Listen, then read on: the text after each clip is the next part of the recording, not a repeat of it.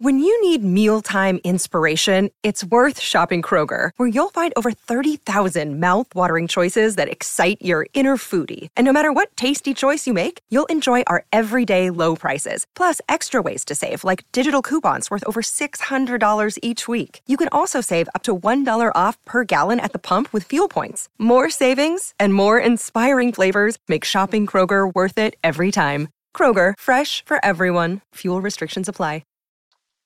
Welcome back for another video.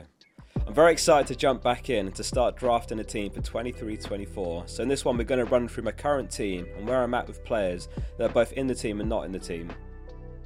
I'm also delighted to have partnered up with Fantasy Football Scout for this season again. I've been a member for 6 years now. There's so many useful tools in the members area, and all the stats I mention in my videos come from my data tables, which I've made public there. If you'd like to become a Scout member, I can't recommend it enough, and it supports the channel as well. Click the link at the top of the description to join, and a huge thank you again to Scout for their support. So let's get into the team. Starting in goal, and it's Pickford.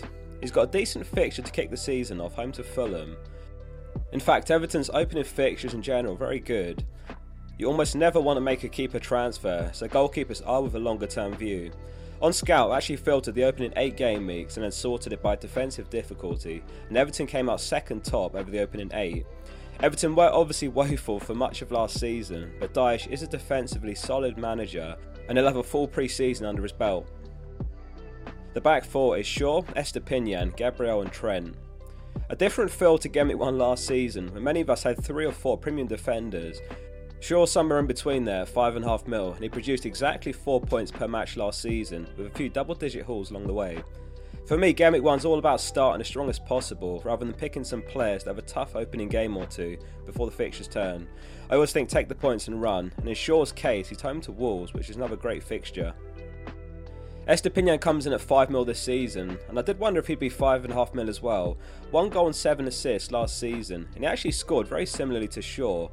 He only started 1 more game and he finished with 4 more points over the season. Again, very good first fixture, home to newly promoted Luton Town. Gabriel's price really surprised me as well. I tweeted earlier that he was top among all defenders for expected goals last season, and he comes in at 0.5 mil cheaper than White. My current feeling is that he will be nailed, as Arteta will want to deploy a left-footed centre-back on the left side, which is something that Pep always favoured as well. So 5 mil is a fantastic price, and again excellent opening fixtures for Arsenal, expecting a lot of teams to be tripled up on Arsenal come Game Week 1. So that brings us to Trent to complete the back 4, whose price was also surprising but for the opposite reason, higher than expected. It's been over a decade since we've last had an 8 mil defender, and I actually really like this price as it gives you more of a decision to make. His underlying numbers were phenomenal in his inverted fullback role at the end of last season. Look back to his best and it felt like he could return in any game really. He's on corners, some free kicks, clean sheet and attacking potential. What's not to love? Onto the midfield, which is Fernandes, Ødegaard, Saka and Mitoma. Bruno's price cut to 8.5 mil, surprisingly cheap. Again, 9 mil or even 9.5 mil wouldn't have surprised me. Last season, only Salah racked up a higher expected goal involvement among all midfielders. Bruno finished the season with 20.06 XGI. He's on penalties, and I'm expecting Man United to look an improved team. Mount a great signing already, and I'm going to monitor his role in pre-season alongside Mount. As long as he's not moved further back, it could be an unreal pick for 8.5 mil. Rashford for 9 mil, very tempting as well. Let me know in the comments which you prefer. Arsenal's pricing all round, very surprising. 8.5 mil for the second and fourth top scorer mids for FPL points. Only Salah scored more points than Ødegaard, and you're looking at a 4 mil price difference there. 15 goals for Ødegaard was really impressive, and whether he can replicate that's a huge ask. But I think he'll live up to the price tag. Double Arsenal mid plus Gabriel in defence means no Jesus up top. We'll talk more about that in a moment when we look at the strikers. Ødegaard didn't go longer than 3 games all season without an attacking return, which is an interesting stat. Great value. In pre-season last year I said that Saka would have a 200 point season, and he just about did it with 202. I expect him to do it again, but not so much of a hot take this time round. Ridiculously talented and only 21 years old. Who knows how high his ceiling is, and he's only getting better. 8.5 mil, very generous price tag again with that in mind, plus he's on penalty duties. Assuming he does break 200 points again, we'll likely be paying 10 mil plus for him next season, and looking back on how the 8.5 mil price tag was really cheap. Nottingham Forest at home is an amazing opening fixture. Doubling up in attack's the way to go in my view as it stands. Mitoma completes the midfield, a price hike to £6.5 million after 7 goals and 9 assists last season, 24 starts. He always looks so dangerous on the ball, very direct with his take-ons, and he often finds the yards to put a dangerous ball into the box. Hard to ignore a Brighton attacker with his opening fixtures. If he starts slow, then he's a potential sell around Game Week 4 when they have a couple of tougher games. I read every comment, and there was some really good discussion in yesterday's Players to Avoid video, where I had March down as an avoid in favour of Mitoma. I know some of you are actually leaning towards March regardless, who does cost the same. The front two is Haaland and Watkins. Despite the record equaling price tag of 14 mil, Haaland still commanding 81% plus ownership. I tweeted yesterday that apparently his price tag's still too low, but many of you pointed out that it could in fact be other players with such generous pricing makes it easy to slot Haaland in. The biggest shift this season is the switch from 2 premiums to 1. I actually can't remember the last season I went into Game Week 1 with only 1 premium, but the prices make it difficult to resist. If you get Salah or Kane, you're missing out on value players. Typically 2 premiums was great because you can line up captaincy rotations in advance, but Haaland's fixture proof, and this season it's going to be difficult to look past him as a permanent captain, initially anyway. So Watkins completes the 11, and he's the biggest question mark in the team at the moment. Something I've not mentioned yet is that this draft has 0.5 mil in the bank as well. So last season, Watkins and Jesus were basically even for points per match, 4.7 for Watkins, 4.8 for Jesus. Meanwhile, Saka and Ødegaard had a somewhat higher points per match score. I could be off the mark regarding Jesus, but if you caught yesterday's Player to Avoid video, I felt the double Arsenal mid was the way to go.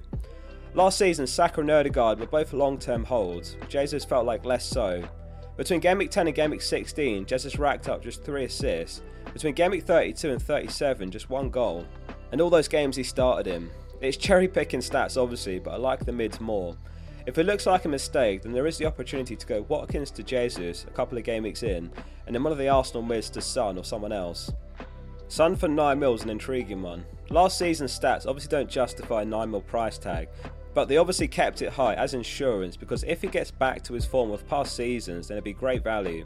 Easy to forget he won the Golden Boot the season before last.